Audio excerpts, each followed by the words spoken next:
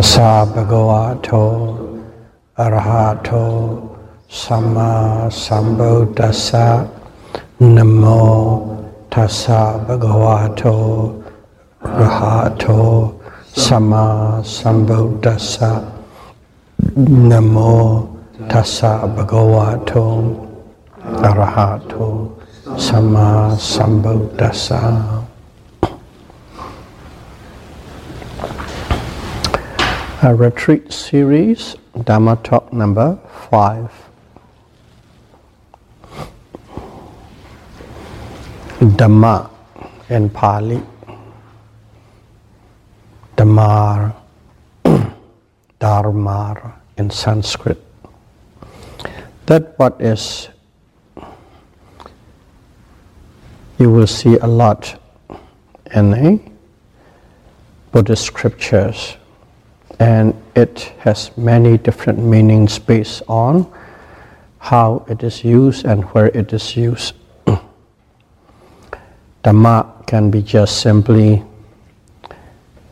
phenomenon. It covers both anything and everything in this physical universe and mental universe.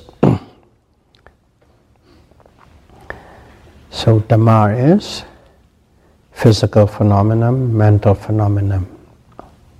Dhamma is nama and rupa. Dhamma is Buddha's teaching. Okay? The teachings of the Buddha is also called Dhamma. So in here, if you look at the Buddha's teaching, the essence of Buddha's teaching is the Four Noble Truths. Noble truth of suffering, dukkha sissa. Noble truth of the cause of suffering, samudaya sissa. Noble truth of the cessation of suffering, nirodha sissa. And the noble truth of the ways that lead to the cessation of suffering. Okay, magga sissa. So these Four Noble Truths are called Dhamma because that's the essence of Buddha's teaching. So in here there are Four Noble Truths. The first two, the Noble Truth of suffering and Noble Truth of the cause of suffering, these two.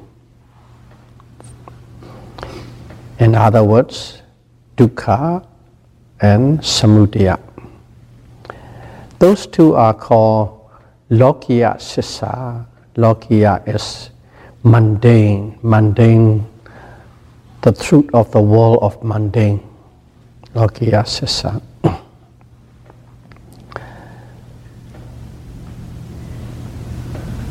Also it is known as vuddha sissa. The truth of the rounds, the truth of the rounds. Buddha is translated as rounds. What it is it is directly related to where we are living, where we are experiencing about us of this world, lokiya, mundane world, this world. Because in this world, to put it in a different way, all these physical phenomena and mental phenomena, what we call self, it is always perpetuating, going round and round, round and round, circle of birth and death and birth and death. The circle of birth and death, or cycle of birth and death.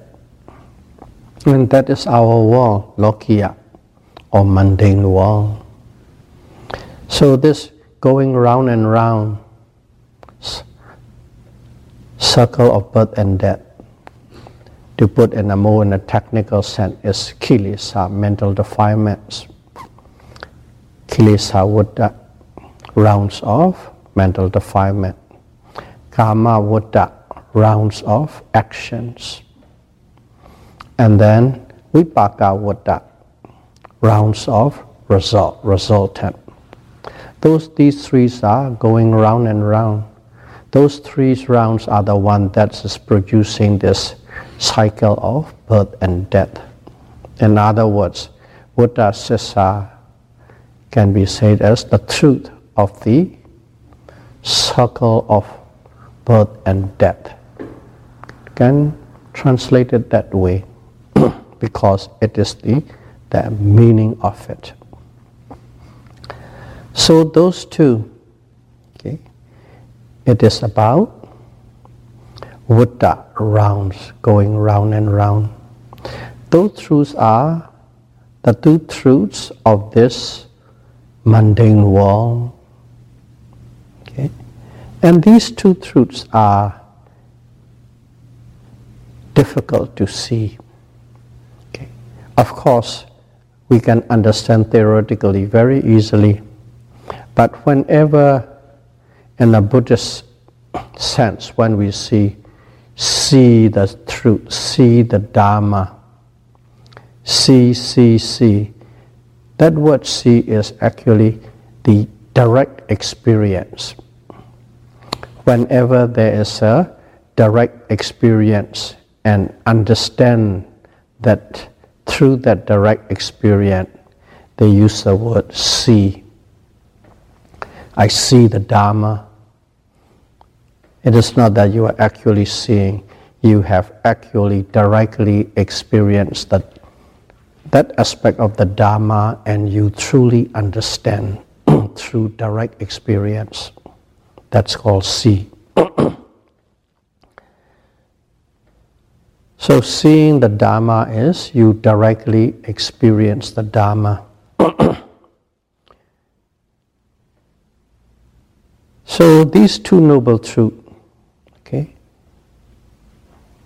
dukkha sissa and samudaya sissa, the truth about life and death, birth and death, birth and death. And these are the Dhamma. You can call it Dhamma, the first two noble truths. This Dhamma is very profound. The Buddha said it is very profound. Why is it profound? It's profound because it is difficult to see. Difficult to see.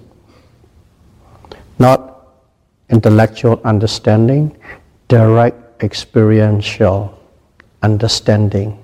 That is what it means by difficult to see. It is difficult to directly experience, to understand. Those are the first two noble truths. The second two noble truths is cessation of suffering and the ways that lead to the cessation of suffering. They are called Lokuttara Sissa, okay, ultra-mundane truth, the truth of the ultra-mundane world, or the truth beyond the mundane world. And it is also called as Vivuddha Sissa. Vivuddha. Vuddha is not having, not included, lack of. And we also already know what Buddha is, the rounds of birth and death, the cycle of birth and death. Vivuddha means in this ultra-mundane world, there doesn't exist birth and death, doesn't include birth and death. That's why it's also called Vivuddha Sissa. And these two are also Dhamma.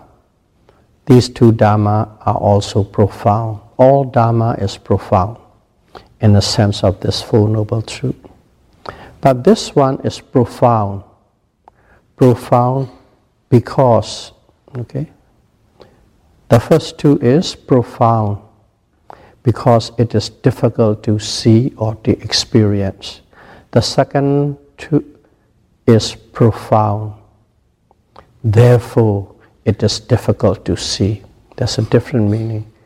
One is because it is difficult to see, and second one is therefore, profound, therefore it is difficult to see.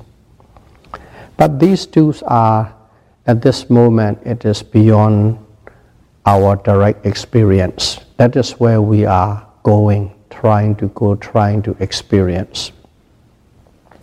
And it belongs to the ultra-mundane world, or the world that excludes birth and death, that doesn't have birth and death. So all these four dhammas are profound. Dhamma is profound because it is difficult to see for the first two, and Dhamma is profound, therefore it is difficult to see second two. We'll be dealing with the first two because that is where we can directly experience through our practice. The noble truth of suffering. So, what is the noble truth of suffering? Dukkha sissa. Dukkha sissa is anything and everything that is happening in this world is suffering. Now, in here you have to know the word in this world. What does it mean? In this world is the world of living beings. Okay, we have two phenomena. One is a physical phenomenon and one is a mental phenomenon. Physical phenomenon by itself, Buddha didn't say it is dukkha sissa, only to the world of living beings. And the world of living beings mostly are the dual process. It is the working of the physical phenomenon and mental phenomenon together, hands and glove. That is the world of living beings. In the world of living beings, both physical phenomenon and mental phenomenon coexist, exist together, and works like hands and glove, except a few that is again far beyond our reach. There's a world of living being in which only there is mind only. Very special case in the Brahma realm. And also there's another world that is the matter only rupa. That is also in Brahma realm. You have to specialize, believe in something and practice through that belief with a certain technique to reach there. But even though they are mind only world, matter only world, they also have the expiration date. Whenever there's a birth, there's a death. So no world of living beings has permanency. It simply is under birth and death, arising and passing away, arising and passing away. All things are.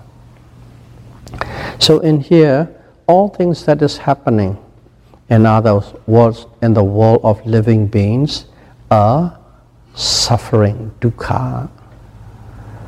To put in a different way, all physical and mental phenomena of the world of living beings is suffering. Nama and rupa is dukkha. So if you want to go even more detail of this nama and rupa, we know what it is, the five aggregates. Okay? Rupa, Vedana, Sanya, Sankhara, Vijnana. Materiality, feelings and sensation, perception, mental formations, and consciousness. They are suffering. The five aggregates is suffering. So all these things are suffering. Every aspect of the living beings, the world of living being is suffering. That's the way that what Buddha put it. That is dukkha sissa. Yes. Okay, it's sad, so we understand. What is it? We say the five aggregates is suffering. Let's take an instance of our existence, whether at this moment or every moment in the past or every moment that's going to come in the future. They are always involved with these five aggregates. Let's look at one instance. Okay, seeing. Okay, seeing. Whenever you say the word seeing, it involves an object to be seen. Okay, an object that has a form, shape, color, size, that can be seen within the visual range of a human eyes. There are many materials beyond the visual range of the human eyes. We cannot see, but it exists. Science already have proved it to some aspect. There are many materials or matters. It exists that we cannot see. That's it. Buddha said that over 2,500 years ago. So in here, seeing, there must be an object within the range of our visual range that we can see. And then also there must be the eye. In general, we can call it eye, or the eye sensitivity or retina must exist in good functioning situation or order. And whenever these external object that can be seen and internal physical object, eye sensitivity. As soon as we say eye sensitivity, that means there's a living being. Okay, living being, it's eye sensitivity. And when these two come in contact, automatically at that instant, at the same moment, the seeing consciousness arises, or in other words, awareness of that object arises. So there needs an object to be seen, and there's an internal object that can see on a physical level, and then the attention of that contact. When that three things come in together, of course there are many support many factors, but these are the main three. Seeing consciousness arises, or seeing happen. So whenever that seeing happen, if you look at it, okay, there are three of them, three aspects we needed: object, internal object, external object, and attention. They have to come in contact, which is called mental contact, phassa. And then an experience of seeing arises, or seeing arises, or seeing consciousness arises. So just that one, if you look at it, in that process, that's a little process. Many factors, many conditions are involved. Whenever these conditions come together, at that moment, a process arises. And if you dissect into that process, you will not see anything that can be called self. You cannot see anything that can be called self. In that process, self is not there. There is no self in that process. Or that whole process is not called self either. That whole process is not called self either. Because when the conditions, when the object disappears, or when you shut your eyes, or when you can't see, or when you don't have attention, that process cannot happen. That's why that process is not also self. In that process, you can dissect it, you won't be able to see self. That process is not called self either. And Buddha called that process arises out of complex conditions at that moment, arises out of complex conditions that arises at that moment. Buddha gave a name to it. Buddha called it anatta, non-self. Buddha called it anatta, non-self. First and foremost, he approaches through the self. He picked up and presented a process that is happening at the moment. In there, you dissect and look for it. There's no self. And that whole process is not self either, because it simply arises and passed away. And for that reason, that whole process, that whole condition, Buddha called it anatta, non-self. That's what it non-self means.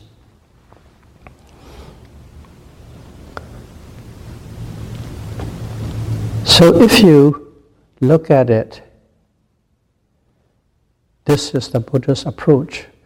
When you say dukkha sissa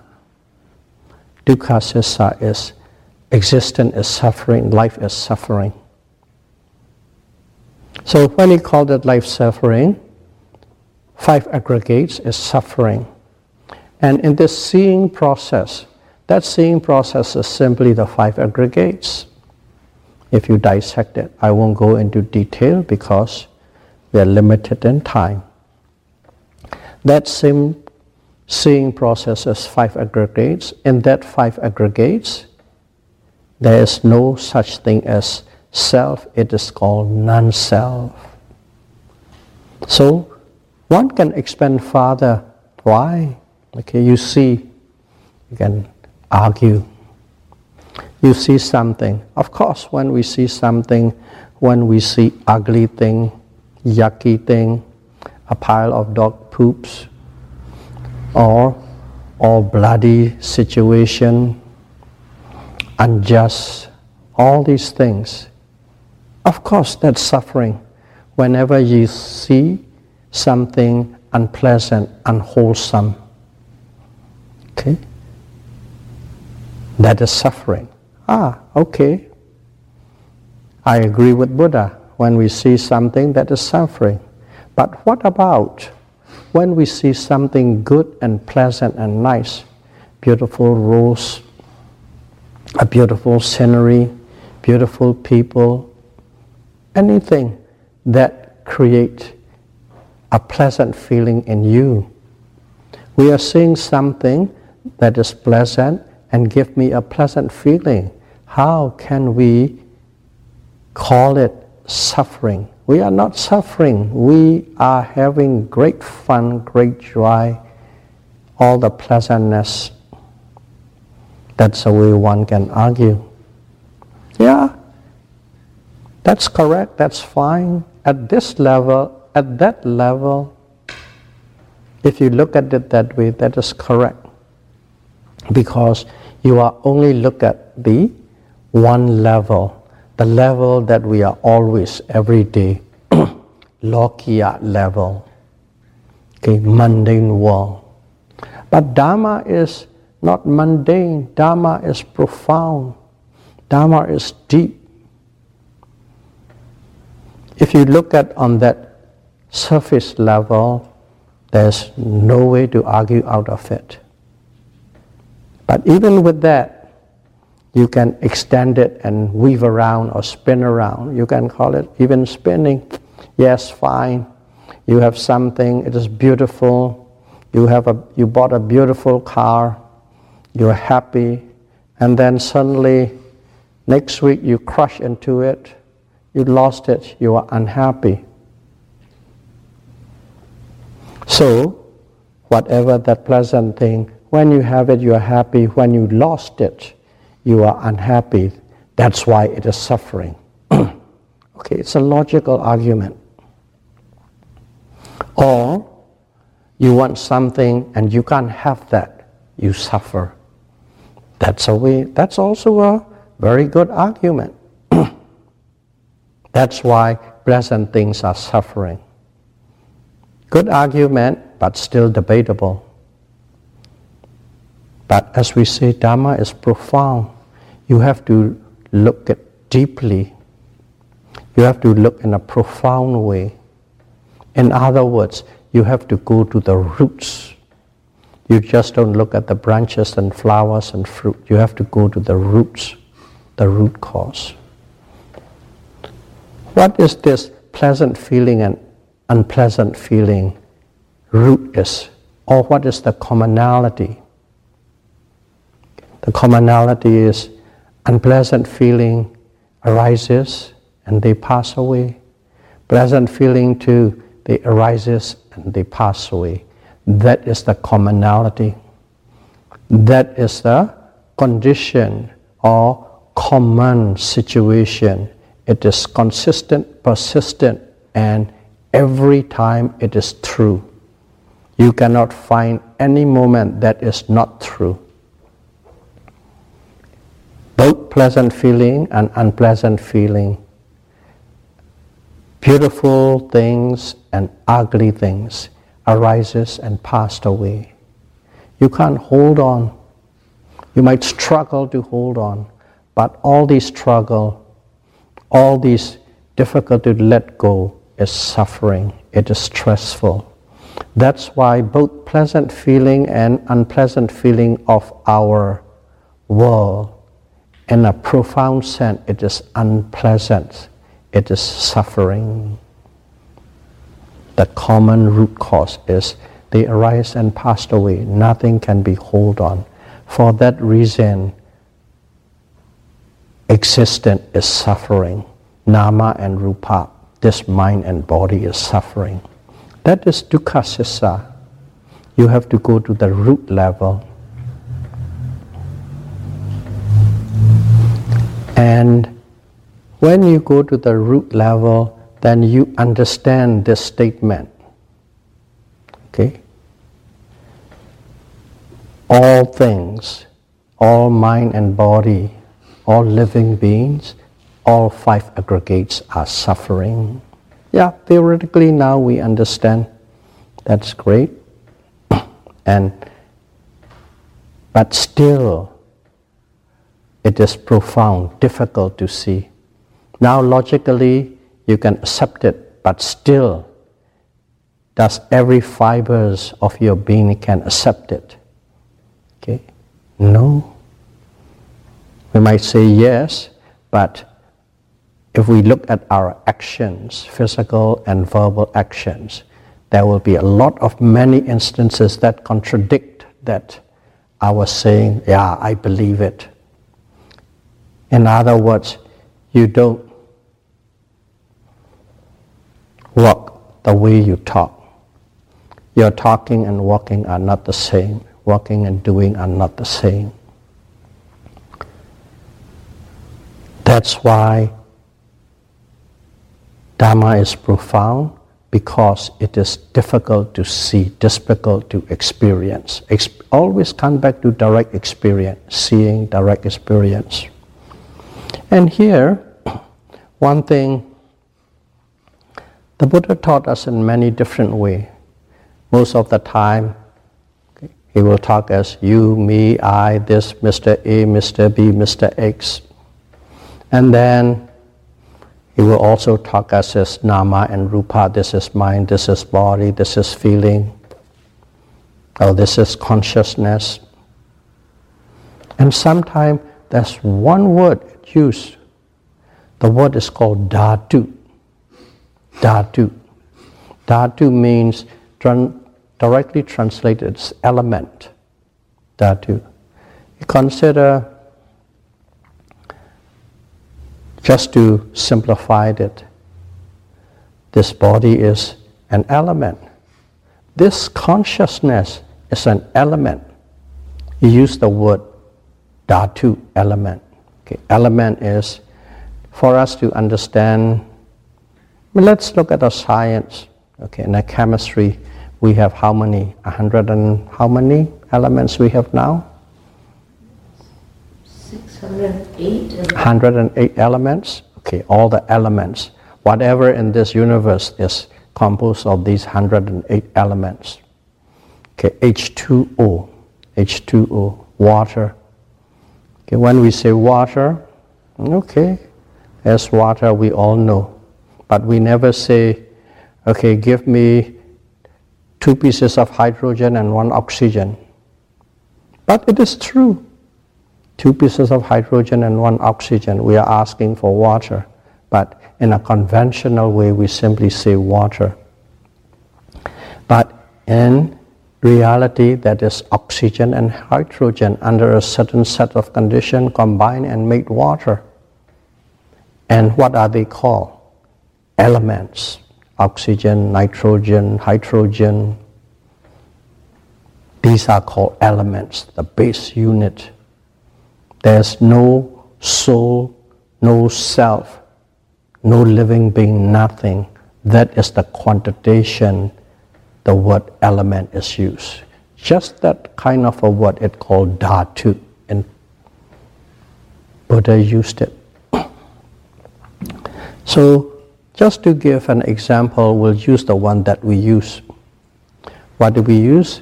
An external object to be seen. Okay? And that one, the Buddha called it a striking element. Okay? Again, translated, striking element. And we have this internal rupa, internal matter, eyes or retina. That one Buddha called it receiving element. External object is a striking element, internal object is a receiving element, striking element and receiving element. When these two come in together, okay, there is a spark is happen or igniting element. That's a consciousness. Consciousness, we call it igniting element. Striking element, receiving element, and striking element. To make it, to see, let's more clearly, let's use a matchbox. A matchstick is a striking element. Matchbox is a receiving element. When those two come in contact, what happens? Spark flies and fire arises. Just like that, when the external object and internal object come in together and strike it, there's another element called striking element or igniting element happens. So that is how Buddha explained. There's a striking element, there's a receiving element, and there's the igniting element. Igniting element is simply the power or awareness to know. Power to know or awareness. That is the igniting element. That's it. That same process, Buddha used different words and explained to us in this nature. Striking, receiving, and igniting. And that is the process. Now we say we must truly understand, okay, profoundly understand about this dukkha sissa.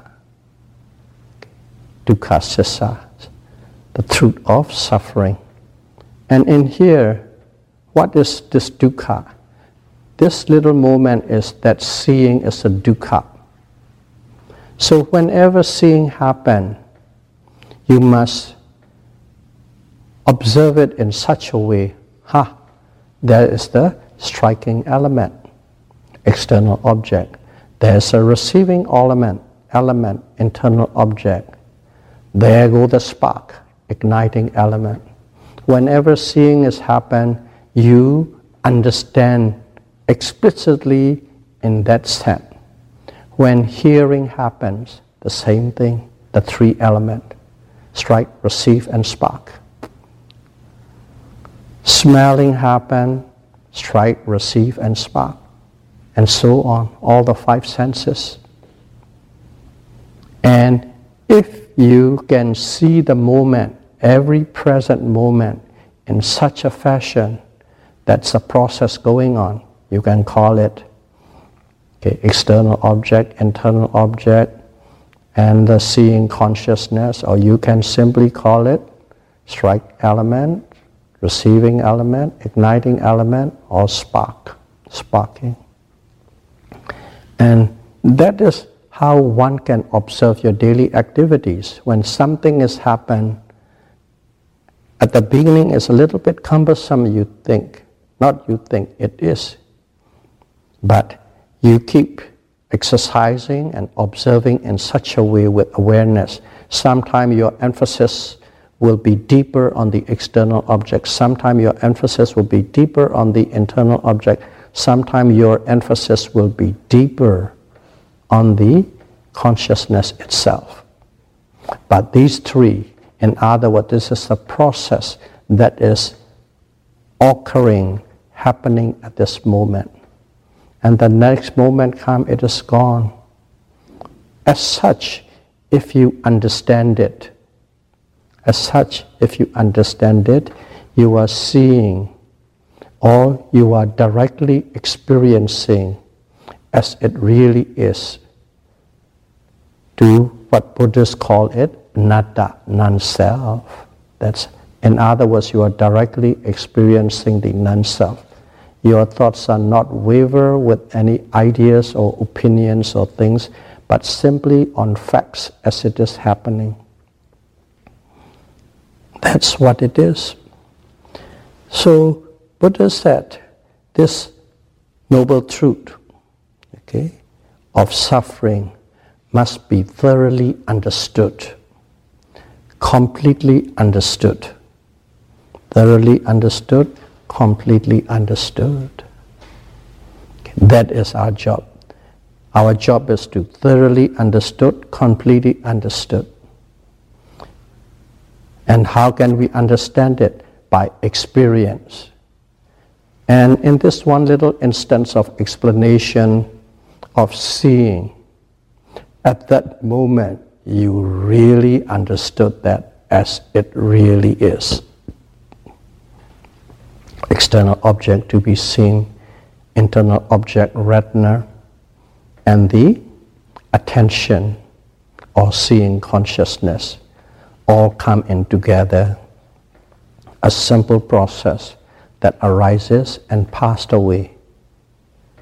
And if you really experience and see that, you have understood that moment. That is the noble truth of suffering. That is how one understands noble truth of suffering.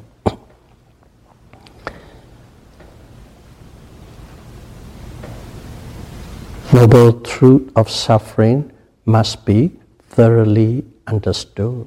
Dukkha pariññaya. Dukkha pariññaya. Okay, now here it is.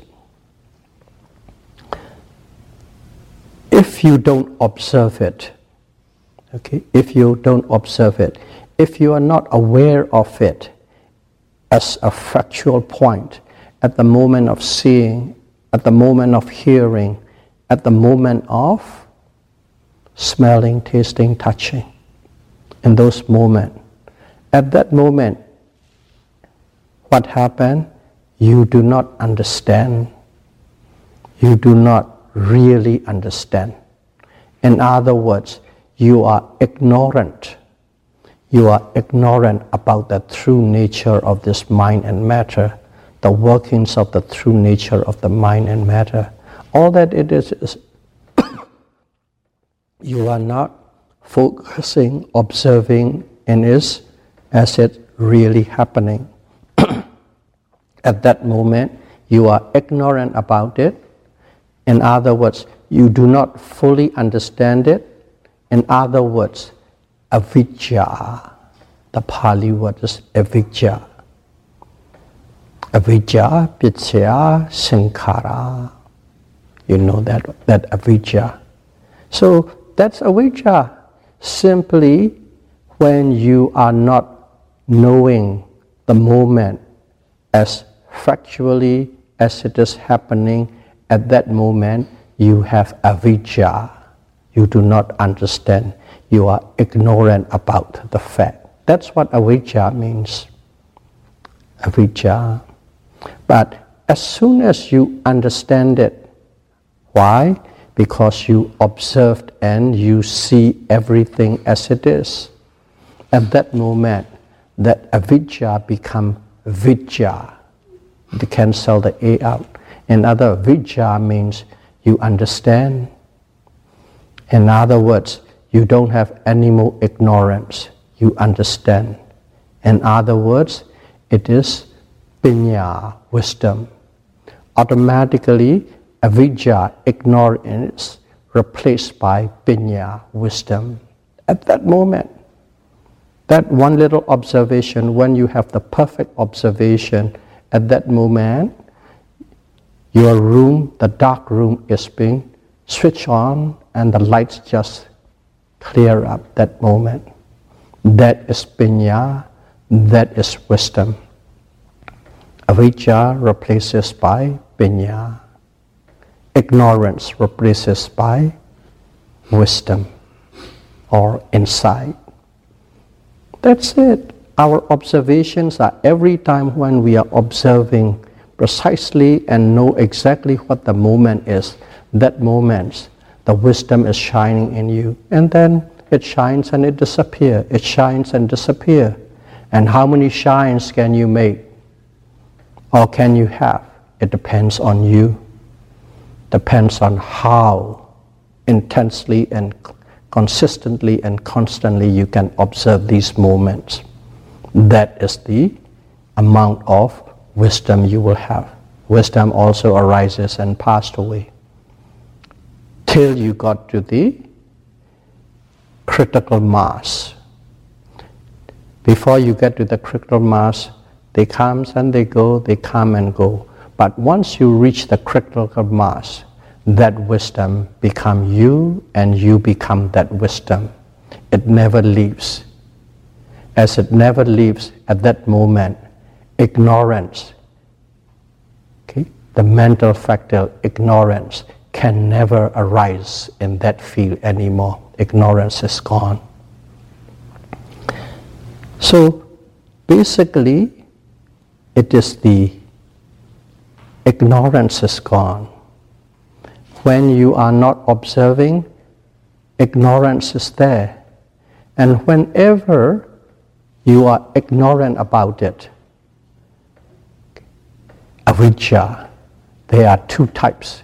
It's called the double blinds. Ignorance of a double blinds. Double blindness, one is, it is simply you are ignorant about what is happening. That is one kind of blind. And another kind of blindness is not only that you are not aware or understand what is really happening, at the same time you have another pet theory or pet concept, and you hold on to that concept so tightly you wrongly understand it with your own pet concept or pet opinion, or whatever. You can call it pet, you can call it something that you are totally devoted to. Any way you can put it, you can put it with that. So what happened was, whenever you are not observing at that moment, ignorance arises. One is you simply don't know. And when you simply don't know, automatically you begin to believe in something that you want to believe, flow into that direction. and you believe with something. And that something, most of the time, is self. You identify everything with self, self, self, self, self. And that's how self becomes solidified, identify, and then eventually it becomes a mass that you cannot erase. In other words, that is called deity, the view, the wrong view or the right view. The right view is something you know exactly as fact at the moment, how it works in intricate details. The wrong view is you do not know the actual facts, how it is working at that moment. That's a wrong view. That's it, wrong view and right view. Samadhi and Micchaditi, the view. So in other words, this view, okay, or Micchaditi, this wrong view, or this ignorance is the cause. Suffering is the effect. Wrong view is the cause. Suffering is the effect, because you believe in a certain way, you believe in a self, and as long as you identify the world with self, what arises? There's a likes and dislike, likes and dislike, dice and dislike arises. Facts. You cannot like it, you cannot hate it, because it is truly fact. Whether you like it, it is there. Whether you hate it, it is there and it is true. But when you identify with self, to yourself, automatically likes and dislikes come in. What is likes? Craving, Dhamma, craving. Whenever you like something that you crave for it. And also, what is dislike? Dislike is dosa, anger, hatred. But what is anger? Anger is not getting what you want. Not getting what you want. In other words, you crave for something that you cannot have it. Or losing what you want. In other words, you are craving for that what you lost. Still, dosa boils down to craving. Lobha boils down to craving. Whether you are with likes, that is craving. Whether you are with dislike, there is craving. And why does this craving arises? The craving arises because of the identity of self. The craving arises because you have a wrong view about self. Because of that self, you create, or you are involved, or you are engaged with craving. And whenever there's a craving, there is suffering. So, in a deep-rooted sense, ignorance is the main puppet master. Ignorance is the main puppet master. But of course, the Buddha taught the proximate cause. Proximate cause is craving. Craving is the cause. Suffering is the effect. But why does the craving arises? Because of ignorance, avijja.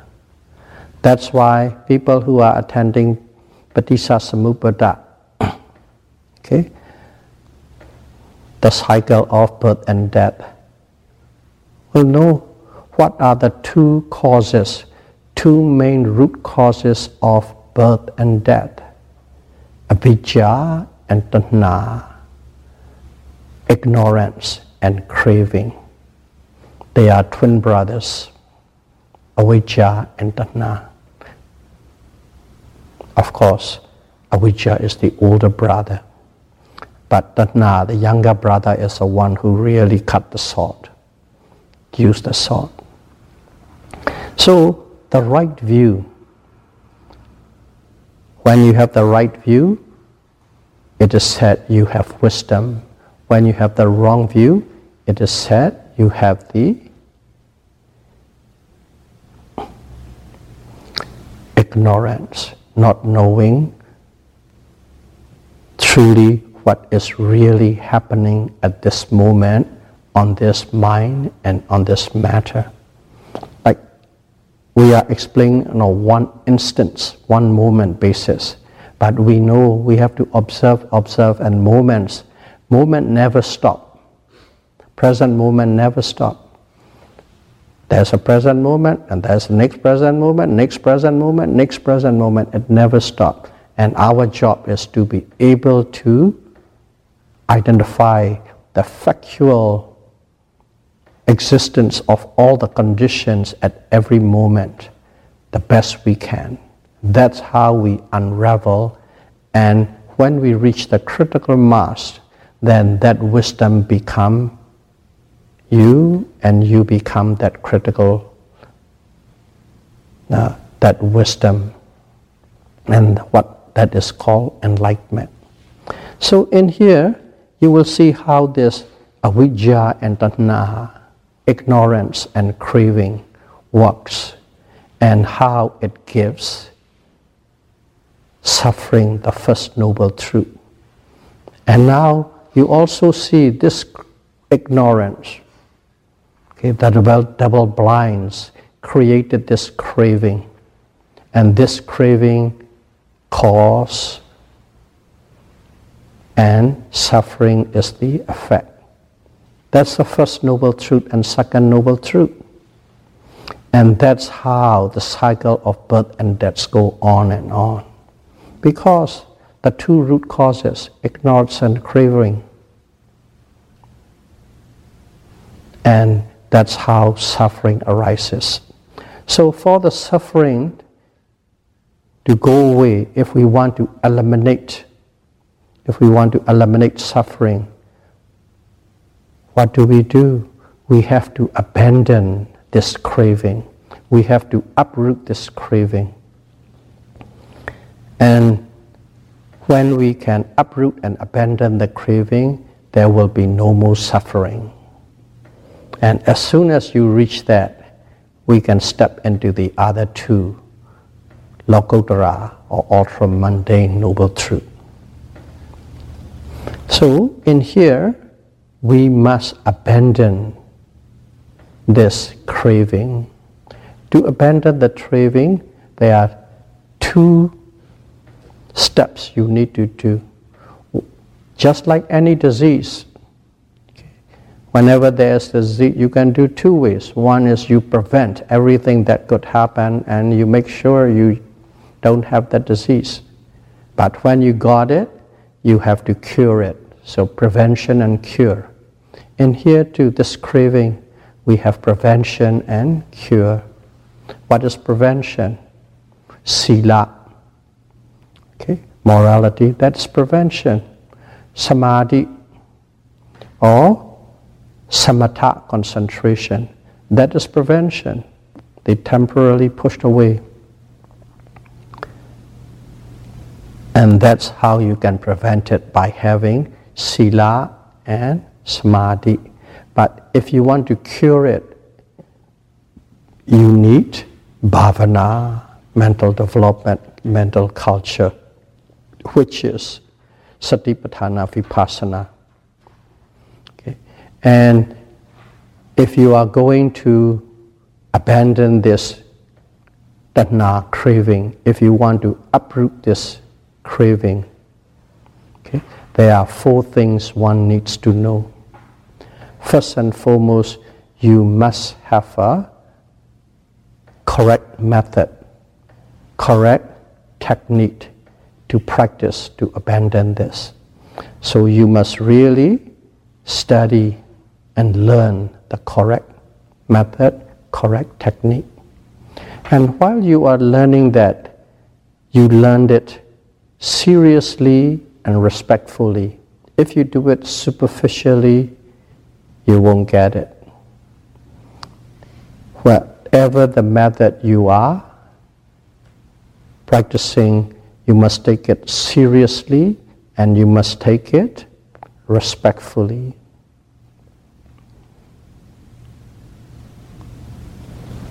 That is one. And once you have done that, you must study and you must learn. You must study and you must learn that technique. Study and learn means you have to perfect the system. You must know exactly what it is. Okay, just for an example, ask you a straight question. What is Vipassana? You don't even pause for a moment. You have the precise, correct answer in your mind, and you must be able to say it. If you have to think about it, what Vipassana is, then you are not on this step 2. How do you observe? You must be able to instantly answer that question. Only then you will be able to, if you have to figure out how do you observe, then you are not with it yet. Okay. What do you observe? You must have a precise, correct answer instantly. That is what it means by you are learning, you are making that knowledge a part of you. It's in your memory bank. You can pull it out at any instant.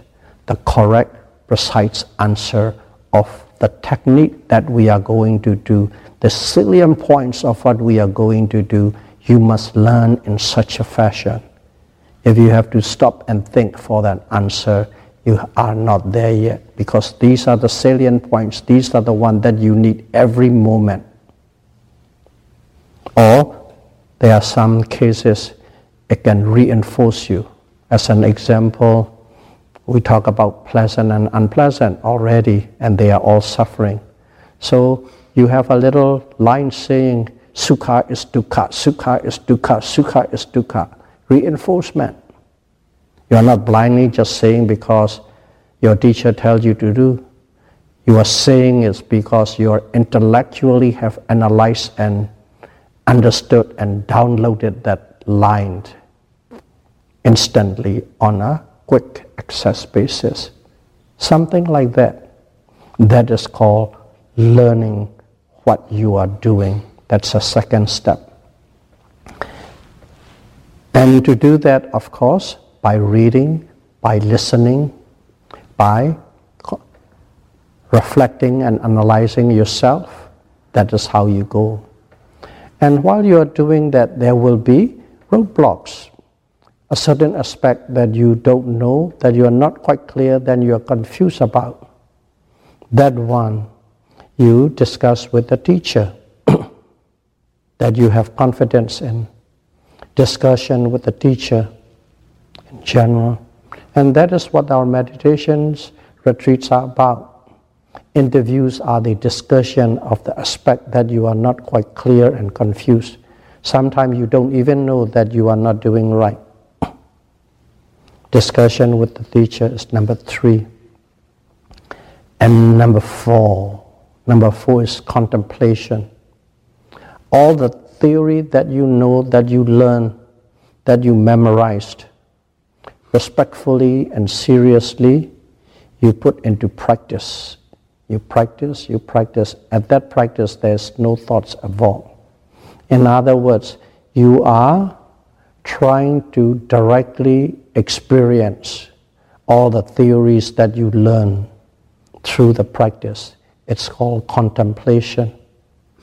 That is where your theory and your experiential, all the experience, direct experience, come together face to face and reconcile. That's number 4.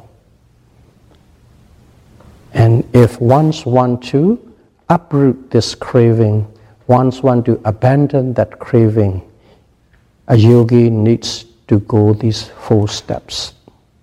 By doing so, you will abandon the craving, the second noble truth, and you will thoroughly understand the first noble truth, dukkha.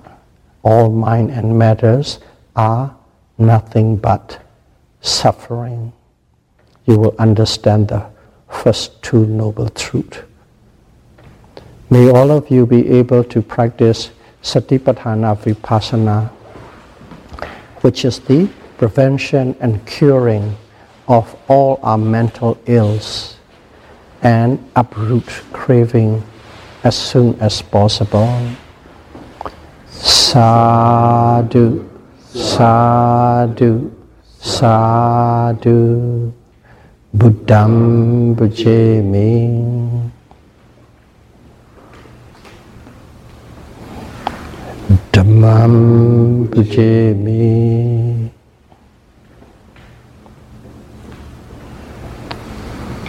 Sangham bhajami.